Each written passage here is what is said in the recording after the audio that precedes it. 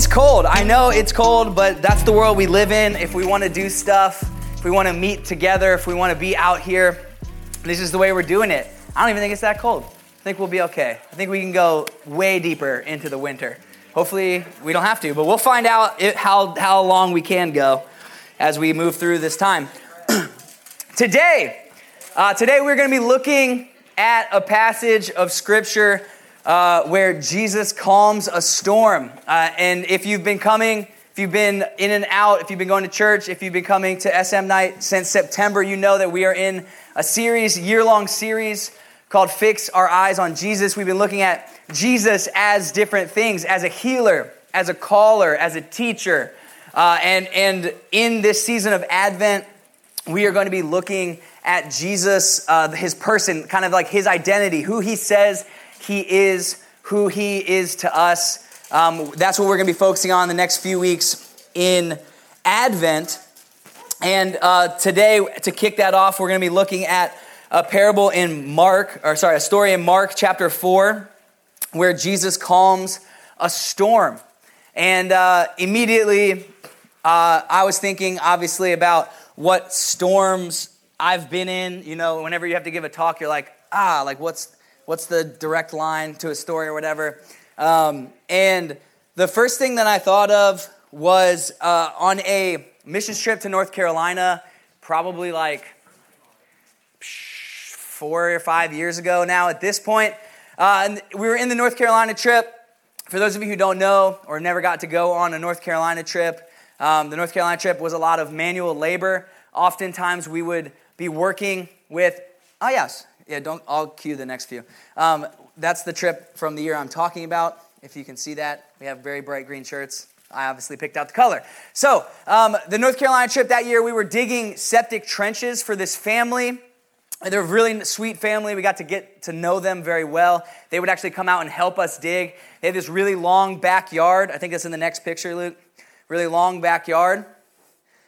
So see the line of people. We were digging 3 trenches through their backyard so they could install a new septic system. So basically what we do is we dig these trenches, and then once they were the correct depth and flattened off the side walls, we put these big tubes in, and then they'd hook that up to the septic tank so that they could filtrate their septic system.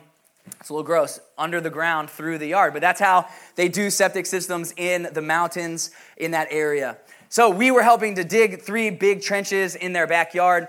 And so the way the week was set up, we had Monday, Tuesday, Wednesday. The organization we were there with gave us a day off. And we were supposed to go do anything else that we wanted, free day. Then Thursday, Friday, we finish up digging the trenches. And so we get through Monday. That's probably Monday because there's not very deep trenches there in the pictures. You start digging along the line. You're going straight down because they had to be pretty deep, like 2 feet deep, some larger in different spots depending on the grade of the hill. And so we start digging Tuesday. We keep digging. We're making good progress. There's a big team, a lot of people, a lot of shovels. We're taking some dirt. We're getting it out of there.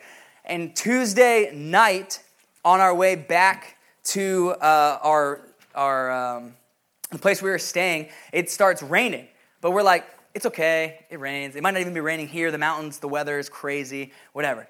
So Wednesday's our day off. We come back Thursday, and the rain had definitely gone there. And there was some mud at the bottom of the trenches. Some of the dirt on the sides had come back in. But it's like, okay, we can live with this. And so basically the most of the morning was spent clearing out mud and then starting to go from there. So we had to redo a little bit. That's okay. Move forward. In the afternoon, it starts absolutely storming, like thunder, lightning, like rain, like that, like punches you. It comes down so hard. And they tell us, the people from the organization we're with, oh, you can't go back to the place you're staying until 4. Or you can't leave till 3:30. And it's like 1:30. I'm like, what am I supposed to do with 70 kids for 2 hours? You tell me I have to leave their house, but we're just going to sit on a bus for 2 hours? So I'm like, okay, my reaction to this is like, okay, this is what we need to do. We're going to find a mall, and then I'm going to buy people whatever they want at the mall. I was like, that was my response to this. I was like, that was my reaction. So we go, we load up. We probably have like 5 or 6 15-passenger vans. We go to a mall. I'm like, everyone, buddy system. You have to be with a leader in your group. You can go wherever you want for an hour while you give me time to think about what I'm going to buy you, and then we'll meet in the food court. And I end up spending like $300 on cookies, like these like very fancy like cookies or whatever. It might not have been that much. 300 sounds better. I'm heated in the moment of storytelling, but there's a lot of money on cookies. More money than anyone's ever spent on cookies here, I'm sure. But so it's like, that was my reaction to that storm. I was like, okay, we'll be fine. We'll be fine. Thursday night, I get woken up at like 2 in the morning. Woken up. I was just going to bed at 2 in the morning, and this girl is like, hey, I don't really feel good. I need to go to the hospital. So I'm like, do you really need to go to the hospital or whatever? So anyway, I spend the night in the hospital with this girl, and in the morning, we're still at the hospital, so like the other leaders on the trip help me out. They go to the last day of the site. It's Friday. It's been a long week. We've done extra digging at this point because of the mudslides back in, but we're like, we're on pace, so we can finish this week. And so I'm at the hospital, and I get a call from Watts. He's at the site, and he's like, that storm yesterday was a big one, huh? And I was like, yeah, like, is everything okay? Like, what's going on? And he sent me back some pictures, and so we've got inches of water and what I'm sure was a very flat trench the day before filled in. So that's what they got to on Friday morning. All of the work and then some on Thursday had just been undone. I think there's another one, a picture of, I think it's Colby and Jack, bailing out water from the bottom of the trench. And my reaction was like, okay, how do we fix this? I don't know how to fix this. Like, oh my gosh. And when we got there around lunchtime from the hospital, and to see how the students responded, how they reacted to this situation, to this storm that had come up and undone basically almost like 2 days' work that they had done on a 5-day trip. It was incredible to see. They were working harder than any trip. I went on a lot of North Carolina missions trips. This was definitely the hardest working group. If you were on a trip and you weren't on this trip, apologies, but you didn't work as hard as this team did right here. They got all that water cleared. They got every trench to the right depth, everyone lined. They got 2 full of trenches piped and covered. And then the third one, they got 3/4 of the pipe down and covered it. And we get to, it's 3:30. We're supposed to head back to the place where we're staying. And they're like, no, like, we can finish. Let's stay a little longer. I'm like, okay, like, you're right. I want to try to finish this too. Let's stay. So it's like 3:45, 4:15. The leader from the organization is screaming at me, like, you need to go back to the housing site. Like, you cannot be here. So finally at 4:30, I like ignored her for a while. And then finally at 4:30, I was like, all right, we've been here an extra hour. Like, we've done all we can. You guys are incredible, but like that storm, like it's okay. Like, we got pretty much finished. Like, more finished than we should have had any right to get. And I think how they reacted to that situation by like, no, we will save this. Like, we will fix this. And is a way better example than my reaction of like, I'm going to save this by buying cookies. Like, they were like, let's save this by hard work and determination. Like, way better example of how to react to a situation popping up. But I think both examples really perpetuate this idea of something that Travis in his sermon on Sunday called the greatest lie humanity has ever told itself.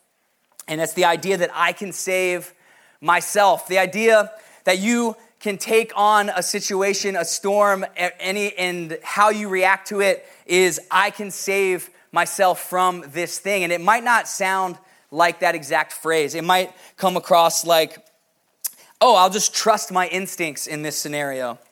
I'll listen to my gut. I'll just be my authentic self here. I'm going to lean into my strengths in this situation. I'm going to pull myself up by my bootstraps. If the greatest lie is I can save myself, it's the greatest lie we tell ourselves, then the truth is found in another question. At the end of a question, who can save me? If I can't save myself, if that's a lie, then the next logical step would be to ask yourself, who can save me then. And in Mark chapter 4, the disciples are in the midst of a storm, one far greater than the one that knocked in some dirt on a mission trip in North Carolina. And they come to a realization that they cannot save themselves and find the answer to that question, who can save me? And so we're going to be in Mark chapter 4. If you have a Bible with you, or open up on your phone if you want to follow along. It's a short story, but I think it's a really important one. And as we go through, we'll go a couple verses at a time, and we'll stop, and then there are a few reactions that the disciples and Jesus have that I think are very important to understanding this passage, and then also as we look deeper at Jesus' identity in this Advent season. So we're going to start Mark chapter 4, verse 35 through 37, which I think if you don't have a phone or a Bible, it should pop up on the screen there. So Mark chapter 4, verse 35 says, "On that day when evening had come, he said to them, 'Let us go across to the other side.' And leaving the crowd, they took him with them in the boat, just as he was. And other boats were with him. And a great windstorm arose, and the waves were breaking into the boat, so that the boat was already filling." So we meet the disciples here. They're on a boat. They're going across, and there's a great storm, and they're fishermen, right? Like, they've been in boats all their lives. A lot of them, they know what a storm looks like. They know how to react in a storm. And it says that the boat was filling, which means that the boat was filling up faster than they were able to bail water out. If it was a mild storm, if it was a mild leak that they had, they would have been able to stay ahead of it. But the boat was filling up. The waves were breaking up over the boat. And this leads us to verse 38, where we'll see our first reaction we're going to look at, which is the disciples' reaction to the storm that they're meeting here in the boat. In verse 38, "But he was in the stern," he being Jesus, "asleep on the couch, on the cushion. And they woke him and said to him, 'Teacher, do you not care that we are perishing?'" So the disciples' reaction to this storm is to ask a question, is to question Jesus, even question what he's doing, right? They ask him, "Do you not care?" They say to Jesus, can you imagine waking Jesus up from a nap and saying, "Don't you care what's happening to us up there?" And you'd think that, someone to question what Jesus is doing would be rebuked. But that's not the case. Jesus actually rebukes something else later on, but right here, he kind of just accepts their questioning of him. And it feels a little bit wrong, right? If you think about us questioning Jesus, questioning what's going on as we're approaching a situation that he's there for. It feels wrong, but throughout the Bible, people question God. It's actually encouraged. You see it so often that if it wasn't encouraged, it wouldn't happen as often as it does. And yet we try to do things ourselves, and yet we think that lie, I can save myself. They asked Jesus if he cares, which is interesting because they didn't ask him to help, right? If Jesus was on a boat that was sinking and there was a great storm, and your first question to him, I would think was, "Jesus, can you help? Can you stop the storm? Can you get the water out of the boat? Can you zoom us out of the storm?" I don't know what the answer there is, but your question surely is, "Jesus, help us." That's not what they say. They say, "Do you not care?" And another thing that's interesting here is that they call him teacher, not Lord, not Son of God, not Master, not any of the more honoring things. They call him teacher. They know they need a Savior, but they do not yet know who can save them.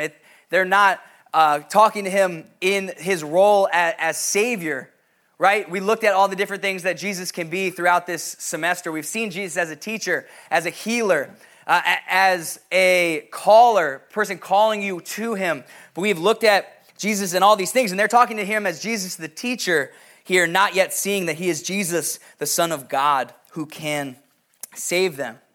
So the disciples' reaction to the storm is to question Jesus. Next verse, we'll see Jesus' reaction to the storm. Verse 39. It says, "And he awoke," Jesus awakes, "and rebukes the wind, and said to the sea, 'Peace, be still.' And the wind ceased, and there was a great calm." So Jesus' reaction to the storm, he speaks to it. He says, peace, be still. In the beginning, back in Genesis 1, it says God spoke and created the world. Right here, Jesus speaks and calms that which was created. The disciples question Jesus. Jesus' response to the storm is to speak. And we'll look deeper at that peace, be still in a second. But for right now, we're going to move on to verse 40 and look at Jesus takes his attention from the storm. And now we're going to see his reaction to the disciples. Verse 40, he said to them, why are you so afraid? Have you still no faith? Jesus questions them. The first reaction we looked at was them questioning Jesus. Jesus flips it right around, asking them, why are you so afraid? Have you still no faith? We have all, or will at some point experience a situation where you don't have any answers, where you feel like you're in a boat in the middle of a great storm that is just taking on water and you don't know where else to turn. You will come face to face with the reality that you cannot save yourself. Maybe you've been sick, or maybe you know someone who is sick. There's nothing you can do. Maybe there's a destructive habit that you just can't get past. It keeps pulling you back. Maybe you have a relationship in your life that no matter the apologies or the effort that you put in cannot be repaired. Jesus asks the disciples, he asks us, why are you so afraid? Have you still no faith? He calls us to a ruthless honesty that we avoid whenever possible, and often leads us to the place the disciples were at for their last reaction. We're going to look at in the story in the next verse 41, the disciples reacting back to Jesus. Verse 41, and they were filled with a great fear and said to one another, who then is this that even the wind and the sea obey him? Who then is this? They question Jesus' identity. They don't see who it is that's standing there in front of them, or at least don't recognize what it is that he can do for them. Just as the disciples there, we will all come, or have already come to a realization that we need a Savior, and we might, just as the disciples, question the identity of that Savior. We might get to that point and then be terrified to take that next step. We see that it's Jesus, but are you sure? Who then is this? We question Jesus' identity. We've been fixing our eyes, like I said, on Jesus since September. And as we enter Advent, get on moving faster and faster towards Christmas, it can be easy, especially this year, to get distracted, especially in a year where maybe we welcome a distraction right now. And Advent starts with the acknowledgement that we need a Savior, and the honest answer to that question the disciples were asking, who then is this? If the greatest lie humanity tells itself is I can save myself, then the truth of Christmas, the whole thing that Advent is leading towards, is that God came down, came here, came near through Jesus Christ to save you, to save me, to save all of us. To save you from a storm even greater than the one in the story, even greater than the one on that trip in North Carolina, the storm of sin, the storm of fear, the storm of death. It was into that storm Jesus enters to save us. And the last thing as we wind down here that I think is really important to know about this story, it's only 6 verses, but in those 6 verses, Mark uses the word great, or what is translated as great, 3 times. 3 times in 6 verses. He calls it a great storm that hits them. And then when Jesus speaks to the storm, there's a great calm. And then when the disciples see Jesus after he speaks to the great storm and creates a great calm, they are filled with a great fear. And that word is in Greek is mega. There's a mega storm, a mega calm, a mega fear. And thinking about where they were at that point, right? It says right there in verse 36, I think. Oh, I am in Matthew. The wind has turned it. It says in verse 37, and a great windstorm arose, and the waves were breaking into the boat, and they woke him up saying, do you not care, right? They are afraid of the storm. They wake him up. They're like, Jesus, what's going on here? Like, do you not care what's happening to us? They are afraid, but it's just fear. It's not described as a great fear. It's not a mega fear, the kind of fear they have when they get to the part of thinking about surrendering to the power that just turned that mega storm into a mega calm. What would that do to them? What will that do to us when we get to that point? What are we going to think when we get to that place where we need to make that decision? Are we going to have this mega fear, or are we going to step into and lean into the reality that we need a Savior and realize that Jesus is that Savior? If you're at that point, if you've been there, if you're thinking about it, if you're just listening, that's totally fine. The challenge of this story is this. It's to listen, right? In that last verse, verse 41, it says, the winds and the sea obeyed him. They obeyed Jesus, and that word that we read as obey could be translated as listen as well. The wind and the sea listen to Jesus. And as the second reaction we looked at, Jesus responds to the storm in this story, the storms in our lives. He speaks to them, right? He says, peace, be still. Jesus is the Savior who comes to calm the biggest storm of sin, of fear, of death in your life. And his reaction to that storm will be to speak. And our reaction to Jesus in that moment needs to be to listen. So we're going to talk about this story tonight, some more in small groups. I'm going to pray for us real quick, and then we can break out, go where we need to go. Lord Jesus, we love you so much. Thank you for everyone here under this tent who knows how much you love them, how much it cost for you to step into the storms that we face in our lives, to put yourself between death, between sin, between fear, and just to save us. God, you are incredible. And my hope here tonight is that as we head out, as we discuss in small groups, as we not just leave this information we've learned about you here under this tent or out in our circles in the parking lots, but we take that with us. We continue to listen for you as you speak into the storms in our lives. Jesus, we love you and we thank you and we praise you. And all God's people said, amen.